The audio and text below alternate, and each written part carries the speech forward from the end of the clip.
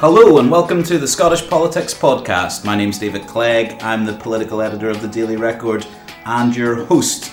You join me in the Record's Scottish Parliament office on Thursday afternoon, where we have just recently heard that Mark McDonald, the Aberdeen Donside MSP, will be suspended from the Parliament for a month after the Standards Committee found that he had been guilty of sexual harassment. We'll be discussing that, plus First Minister's questions and some of the other events of the week in Scottish politics. And I'm delighted to be joined by two brilliant guests. From the Labour Party, I have the former Scottish Labour leader, Johann Lamont, and from the SNP, I have Gillian Martin. Thanks both for joining me. Hello there. Johann, I just have a quick chat with you before we get on to the main events here, because you have decided that you are going to make a bid for Westminster. Can you tell us a bit about what you've been doing and what the plan is, and what made you decide that you fancied a crack at Westminster after so long at Holyrood? Right, well, I dress everything up I do as a plan, and you're going to an interesting place. I've had a wonderful time as an elected member of Scottish Parliament, been here since '99, and I'd already decided that it was time to move on, that somebody else could be step up to represent the area that I love dearly in the Scottish Parliament. I was then asked if I would consider standing for Westminster, which was interesting, and I thought, well, there is something I can take there which is perhaps unusual, and that's my experience of this institution, the importance of this institution in Scottish politics. If I was able to inform Westminster in that way, I think that would be great. Probably more importantly, I thought it would give us a good shout and a good fight in the seat. We don't know which election will come first, and I want to be part of rebuilding people's confidence in the Labour Party in Glasgow, and I believe I'm in a good position to do that. So really it's that opportunity to go out and talk to people, campaign, as I've always done, about things that matter to people and how we as the Labour Party could make a difference. We might change the place where I might serve in what will be a challenging election, but I think the principles I hold would remain the same. It could be 4 years until the election. That's not when it's scheduled to be. Are you anticipating that it might come earlier, the next Westminster election, given what's happening with Brexit and what have you? Well, it could be tomorrow. It could be in 4 years' time. I think I'm working on the basis, as ever, that our job is to go out and speak to people about the issues that are concerning them, understand politically what's happening, try to rebuild the confidence in the Labour Party, and in electoral terms, it's whichever election comes first will be the election that we'll be fighting. But the messages around uncertainty and insecurity that people are facing are the same. And so it feels to me the decision I made was not about the election when it would come, but about how we go about campaigning locally to tackle the challenges that the Labour Party faces. Gillian, maybe just speak to you for a minute before we go on to the actual topics of the day. You were first elected in 2016, and I had Ash Denham from the SNP on recently, and she was telling the story about how she got into politics and what made her want to become an MSP with the independence referendum and getting involved in politics. Is your story quite similar to that pathway? It's kind of similar to Ash Denham. I actually served on the board of Women for Independence with Ash Denham and Jean Freeman, actually. So I think that Ash and I have quite a similar story. I think my politics have always been the same, more or less, but I wasn't active in the party.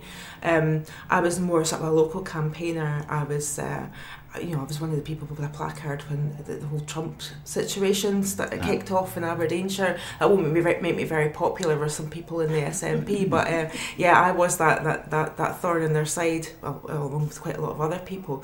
So I've always been very political, very active, and an activist with local issues.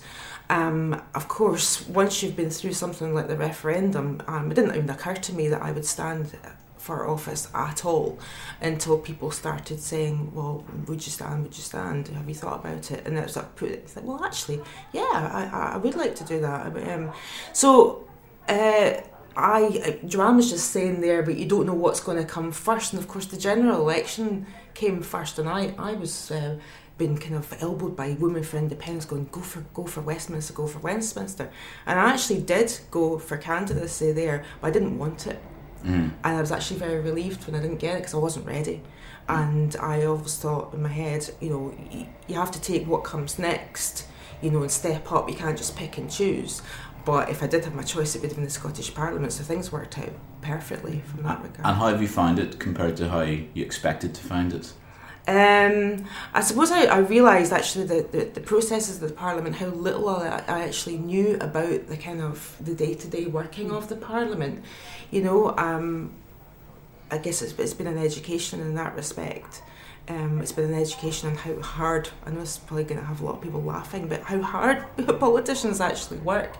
I mean, Joanne and I both come from education, so we know that if you've been a teacher, no one ever works as hard as teachers do anyway, so it's a breeze for us because it's nothing compared to standing up in front of 20 teenagers.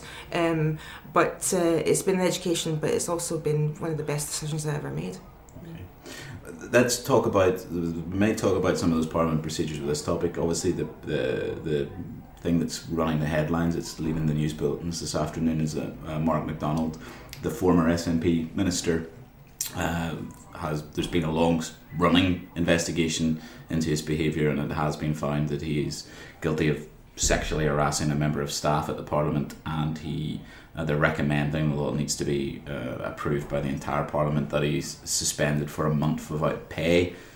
Joanne, what have you made of this whole situation, about the way the Parliament's dealt with it, about what it's said about the processes here, and what's your take on it? I think that the Parliament's tried to take it seriously once it's come into the public domain, and I think what has been welcome is the broader approach on sexual harassment, speaking to staff members, doing a survey and so on, and really trying to get a sense of how much of an issue is, to what extent it's like any other workplace, and I suspect it is like other workplaces, except perhaps there are more cameras trained on people in terms of getting reactions and so on. So I think the Parliament has tried to take it very seriously. I know that the Standards Committee itself has taken it seriously. There is a different dimension to it. There's the public nature of it and the representative nature of our jobs, which brings it all out in the full glare. But I think if the message is, it doesn't really matter where you are or how powerful you are, it's unacceptable to be using that power against somebody who's now, maybe particularly that relationship between somebody who's an employer and somebody who's an employee. And there is a difficulty, and I'm not quite sure how we deal with it, where each individual MSP is an employer. And so for the institution of the Parliament to manage that process, I think is quite difficult. But I would say, from the point of view of the broader issue about saying to people out there in Scotland, the question of sexual harassment is unacceptable wherever it happens, and we need to find ways of giving people confidence to speak out and responding seriously when they do. Gillian, what's your thoughts? I think I don't want anyone to ever think that just because this has been done that that's the end of it. I think we need to be taking this very seriously. I'm interested in what the Parliament's doing around the training of people. They've said that they want to do more training for people, but we had a debate on it last week. I think it's incumbent on all the parties to be doing training as well, whether part of their vetting procedure, and having training around sexual harassment and what it is, and if it's something that people subconsciously doing, that they're able to recognise what they're doing can be offensive to other people. I'm always a little bit nervous of like the Parliament being seen to be cleaning up the mess that maybe has been created because there hasn't been proper and stringent vetting procedures. I mean, I'm not talking about that case particularly, but we can't let parties off the hook as well. Parliament can have procedures, and I think the Parliament have dealt with this in a way that the only way they can, but there's only so much Parliament can do. I think we need to be looking at the type of people that we actually put up as candidates, and the parties have to take more responsibility for that. And when it's established as an issue, addressing it rather than the party kind of maybe coming round and protecting the person. Yeah. If our initial instinct is to try and protect somebody because it's going to damage our parties, then I think we're doing people a disservice. I think you're absolutely right. Another thing, Joanne, I would say is that when you've got somebody that's working for an MSP, they're often party members as well. So they have a loyalty to the party. They don't want to do anything that brings the party into disrepute. Now, the argument is that the person perpetrating is bringing the party into disrepute, but you know that it's going to be an absolute furore there, and it's going to do damage to the cause that you actually care very much about. Well, we know it's very difficult to raise these types of issues in any situation. That adds a whole other layer of complication, doesn't it? But I think there's also this thing that's part of the political world, I try to treat my office as an office and expect that people work office hours, and partly because I come from a teaching background where I knew what my hours were and when I would be expected to work, and I might work after hours and so on, but that's my choice. I think there's too much of an expectation of the staff round about a member that they're somehow an extension of the way they present themselves to the world. I hesitate to say their ego, but that idea, the MSP brand is somehow reinforced by these people support them and helping them. That's part of it. So we are perhaps expecting too much, that people are not able to say, that's my working life and that's my private life, that's separately from that. And that also this thing I think about, a lot of people come into politics as employees who may have their own party political ambitions, and so they're not wanting to rock the boat because they may have at some point in the future aspire to be an MSP, and we need to break down that culture. It just feels to me that there's an issue about the nature of the job, how professionally we behave as MSPs and how we are delineating in professional terms what an employee's job is, and I think too often there's a blurring of the lines from one to the other. So your job as an employee is to somehow enhance the role of your MSP, so you maybe expect to do things, work harder, work longer hours, not have them kind of defined in the way you would have in a normal workplace. There's an interesting window into that actually. There's a Twitter account called MSP Staffer, and it's jokey and whatever. I mean, it's meant to be run by somebody that's in the Parliament. But some of the things that would be, when your MSP does this, when your MSP does. I've been horrified by some of the things that are in there. I would never do that. To your staff, there's an expectation that maybe some people have on their staff to be at their beck and call 24/7 to organise their life effectively. And that's not what their job is at all. There'll be parliamentary assistants, there'll be constituency assistants. That's it. So absolutely. I think you have to break that down, and I think also that campaigning with people can also maybe look at like friendship, and then you maybe employ those people, and yet they're your employee. But people don't always recalibrate that relationship with the people that they were campaigning with shoulder by shoulder before they were elected.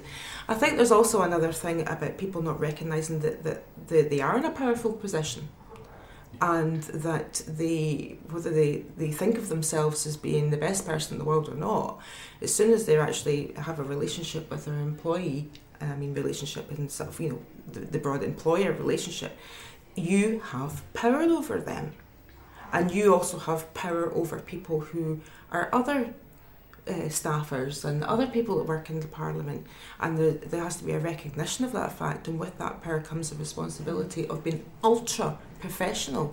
Because it does seem that there's been, it's possibly because of their high profile people, but the sexual harassment in the politics world, with the Mark McDonald case we've obviously mentioned, but also we've had numerous cases in Westminster and in other parliaments across the world. Is there something distinct about the political life that makes this more prevalent, or is it just because there's more media scrutiny of it and it's going on equally everywhere?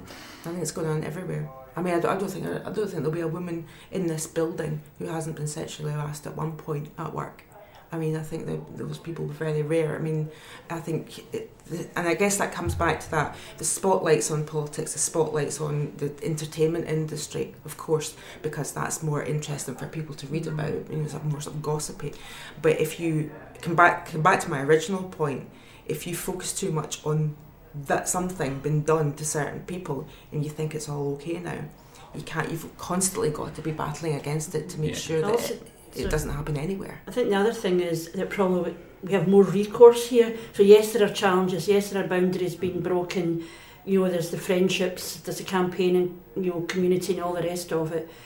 But there's an awful lot of young women working in insecure work and 0 hours contracts in places across Scotland who are not able to open their mouths. Yeah. You're not able to say a thing, because if they say anything, they have no recourse anywhere to protect them. And I do think that kind of role, for example, for trade unions, and I think there has been conversations in the Scottish Parliament about the role of trade unions in the workplace, that role becomes a really important one, because it puts a protection and a buffer between you and your employer, where you've got very few rights. And I think that's another whole area that we need to look at. There's no doubt, I have no doubt in my mind, that when it became evident to the Scottish Parliament there was an issue, it was taken seriously. I think politically the world has moved on as well from perhaps what the world of the past, But I do think across our workplaces there's some employees who are particularly vulnerable. Is there then a concern, Gillian, that if the world of politics and the world of parliaments and policy is struggling to get its own house in order, it's them that the girl on a 0-hour contract somewhere is depending on to set the climate for everywhere else and to set the culture and the legal framework for it? Yeah, absolutely. I would also say that you can't ever underestimate how much it takes for someone to come forward, even if they're not in a 0 hours contract. Even when you have got, however many years service, that you have got a contract, that you're in with the bricks, to be able to come out and accuse someone, particularly someone who has power over you, of sexual harassment, is still pretty much like saying, I am preparing myself to leave that job. And have you not got a sense of humour, which is the kind of thing, and you have to say over and over and over again and justify yourself. Is it really that serious? So these are all means by which the thing is diminished, but we know that these things you're right, I think for a lot of people, once they've decided they have to say that, they're also admitting that they can't work there anymore. Yeah, absolutely, and certainly that was my experience, but also I would say that the structures are often not there for women to come forward. And then that's one of the things that the Parliament is working really hard at, having the structures in place for people to come forward. But you just have to look at how long this process has taken, and when we're talking today.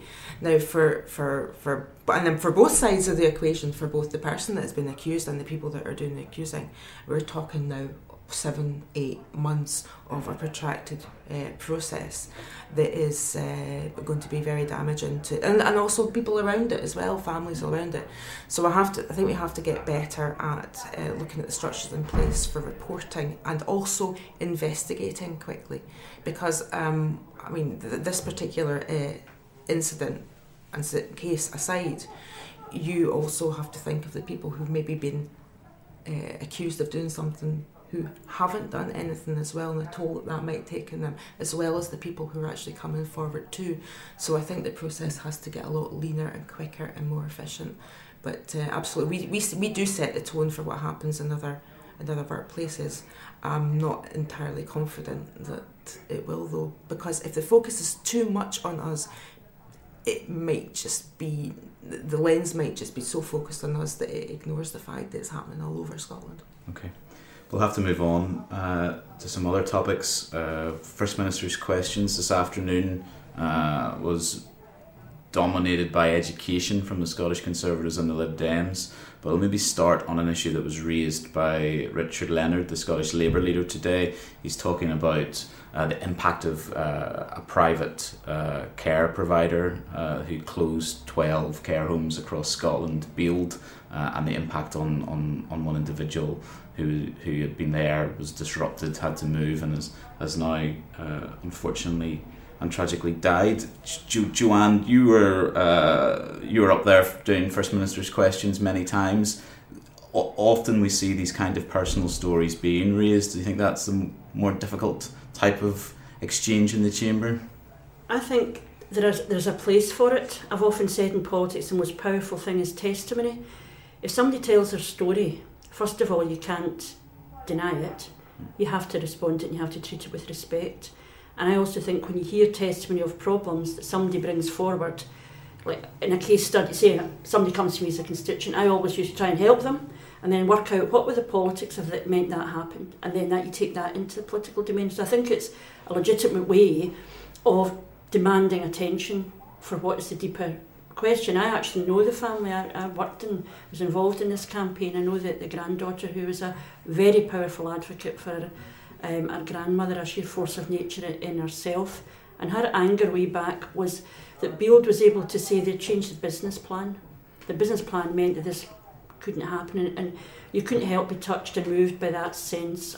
It felt very much like the gap between what the business of Beeld was and how they were going to change the plan without any, it felt like proper regard for the human consequences of it. So I guess the political point I would take from that is, what are we doing rounding the funding and support for older people that you can end up in this position? And in fact, the point was made at the time the campaign first came into the public domain that if Build is doing this with the reputation it had within communities, what's happening in poorer nursing homes and homes for older people. And I think that's the kind of where you would want now the Scottish Government to be looking at this. They can't control what the private sector is doing, but if we are funding places in elderly care which become fragile like that, we need to write in stability into whatever contracts and procurement there is. Yeah. Gillian, one aspect that I thought the First Minister might have been a bit constrained in saying, but I'm not constrained in saying it, is that this was obviously a decision by a private care home Build. It wasn't a government decision, which has led to this situation. Obviously, there's an expectation that the government will do what they can to lessen the impact on the people affected. I'm just wondering what you thought about Labour raising this issue and how that exchange played out. Yeah, and I think there was a little bit there, quite a lot there about people asking the government to intervene in things that are decisions by private companies, that business decisions that they've made. But in a certain way, I agree with some of the stuff that Joanne's just actually said around actually ensuring that we learn the lessons from what actually happened there, so that when these contracts go out, there's some mechanism in there that means that people have a sort of continuity of care, or that companies aren't able just to sort of like up and leave for very vulnerable people in a situation. I think actually, in terms of care homes, I think one of the biggest, I'm moving this on from the actual specific example here, but I think one of the biggest problems that the care sector is going to face in the next couple of years is the very uncertain nature about leaving the European Union and where that's going to leave these companies in terms of being able to actually recruit people and stay viable. I think that's going to be something that's going to make a lot of, it's happened in my constituency already, where they haven't been able to recruit people to keep them open, and I just wonder how the care sector is actually going to be able to survive given the kind of uncertainty around immigration and whatever. So that's another thing that might rattle these businesses and make them very difficult to operate. It may be that we should also be asking, should these businesses be the place that we're relying on to deliver that kind of care at that kind of stage? Because my grave concern around support for older people, we recognise we want to stop people going inappropriately into care homes to be supported in their family, supported in their own homes. Sure. But for too many, that actually means not being sustained there, but being contained there. So somebody come in for 15 minutes in the morning, 15 minutes at night. Think of it with me, I would rather be living in a community with other people rather than being relying on people, just that very kind of minimalist care. So I think it's a big story here, a big challenge for us, and I'm wondering whether actually the lesson of Build is that, because a lot of the places that have been funded with Build will be funded by the public purse. Yeah. So should we be, is there a way for looking at the whole care sector in a different way? It might take a longer time, we're not going to sort that overnight, but I do worry about vulnerable people ending up well, it was the case without any kind of public standards around how they're being supported. Now, I'm not saying that Build offered very good care. That's precisely the problem in these circumstances. It was the break and the change for older people. It proved in this case really tragic. So, but I suppose what I would want the Scottish Government and all of us to be thinking about, given the challenges of the increasingly older population, how are we funding it, and what are we funding, and are we know that a lot of care workers are very poorly paid. Yes. They're under phenomenal pressure, particularly those who are going out into people's homes. There's a phrase called task and go, which is you're not supposed to look at the person, just do what you're supposed to be in and get out, which is utterly heartless and I'm sure soul destroying. And we're leaching care workers out to other areas where they don't have the same kind of like stresses on them, but they're able to earn the same money. And certainly I had a case with a lady that came to see me that had worked in care, loved their job, but it was getting very, very stressful because they had staff shortages. Because my area would really have a problem with people being able to afford to work in that kind of sector when there's like quite higher earning jobs in oil and gas, for example, even in the periphery of oil and gas. But this woman was saying, I actually ended up just going and working in Asda because I could earn the same money. And that's a fantastic person who actually really cared about the people that she worked with, who came out of the sector because actually she was, having to plug holes for the staff that they couldn't find, and got to the point where she actually left the profession that she loved and went and worked in the shop. Well, that was the case of Christina Wilson, which was raised at First Minister's questions today. The First Minister said she was going to review the situation, and it sounds like there might be quite a lot of issues to look at about the care sector more widely. Another exchange at First Minister's questions this afternoon was a question that was brought up by an SNP backbencher, Ruth Maguire. It's about Donald Trump's planned visit to the UK and potentially Scotland next month, and how the UK should deal with him. He is the President of the United States, but he's also responsible for policies which are causing a lot of concern across the world and in Scotland as well.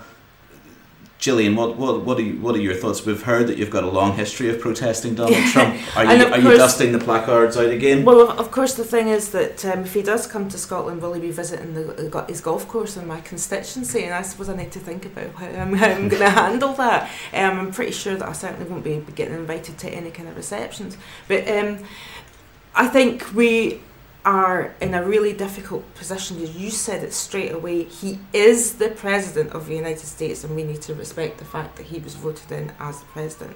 So there is but it's the rolling out of the red carpet, and also that using the opportunity of, if he has to come here as the President, we have to use it as an opportunity to make it clear to him how we feel about some of the things that he's been doing. I mean, it's human rights violations, children's rights violations that have been happening, absolutely unconscionable stuff that's been going on at the moment, and also this signing of an executive order and making it look like he's actually the knight in the white horse coming in to save these children. It's absolute nonsense. We've still got a situation. And it looks like they're going to be just detained with their parents. They're still going to be detained. And also there's the issue of how many kids are there going to be that they're not going to be able to reunite with their parents. And there's that whole issue as well. A lot of kids have been put all over the place. So we have to make it clear. This is how things escalate and things happen, and little pernicious things happen in regimes, and we have to be in at the very start saying what's unacceptable to the international community. It was interesting commentary. I mean, I found this week utterly dispiriting, distressing, and amongst it, the children's crying. You just feel it in your soul. And what really struck me was that he was reveling in the outrage. He was loving it. And somebody put something out making a comparison with the Holocaust. These are how these things start. And they said, these are not how these things start. They've already started. Yeah. This has started, this language about people, talk people as vermin, people, dehumanising people. We'll be coming soon to remember the slaughter in Srebrenica in Bosnia. That didn't happen overnight, and the lesson of it is that you have to be vigilant from way back there. And I'm so disturbed this week by the language around what he was saying, and I worry, and I know one leader has said that he wants to be part of campaigning against a Trump visit. I'm appalled that Trump is going to come, but I also know that he can surf the noise of outrage. He'll enjoy that. It feeds him. But if he hears a cold, hard voice telling him exactly what we think of him, there's he was being defended by somebody who quoted from the Bible, and a Jesuit priest has come out and just done an analysis of what I think it's one of St Paul's letters explaining to what extent you have to obey the law, and he's saying God's law is much greater than that. And it's just the whole thing. We need the cold, calm voices of people being so disgusted. It's like the young woman who broadcasted, I don't know if you've seen it on Twitter, where she breaks down trying to tell that story. Yeah. And that tells you that humanity is appalled by this. I think it's a diplomatic challenge for others, far above my pay grade, to work out how to do this. Well, it is going to be difficult for Nicola Sturgeon if she's invited to some reception or something, given the context that you both just laid out there, to make polite chit-chat and eat canopies with him. I don't think that polite chit-chat is where they're at, and I actually would say Theresa May is going to be in the situation as well. I mean, I think the hand-holding has to stop for a kick-off, and again, I think that the leaders that he interacts with have to make it very clear to him that it's unacceptable to be doing the sort of thing that he does. But as Johann says, there is a part of that he loves. Yeah. And also see the thing about hand-holding, to go back to our earlier conversation. He knew exactly what he was doing when he did that to Theresa May. I'm no fan of Theresa May. Yeah. Theresa May didn't reach out her hand to hold his hand. There was a wee power play going on there, and that was the most horrendous image. I just hope, I wouldn't want to be anywhere near him, but I'm not in a position where I have to make that decision. But I think the most powerful message is when people look him in the eye when they're supposed to be doing all the nice stuff, and they tell him what they think of him. Yeah. And tell them how can you sleep at night with these babies crying for their mums or dads? Let them come here and let people who are in a position where they're in front of them be very blunt about how they feel. And I guess people will want to demonstrate that as well, but as we always have done in the past. Yeah. Okay, well, it'll be interesting to see how that plays out. Donald Trump is due in the UK on July 13th. We'll be back next week for the last podcast before the Scottish Parliament breaks for the summer recess. So I'd just like to thank Gillian Martin and Johann Lamont for joining us again today. And we'll see you next week. Cheers.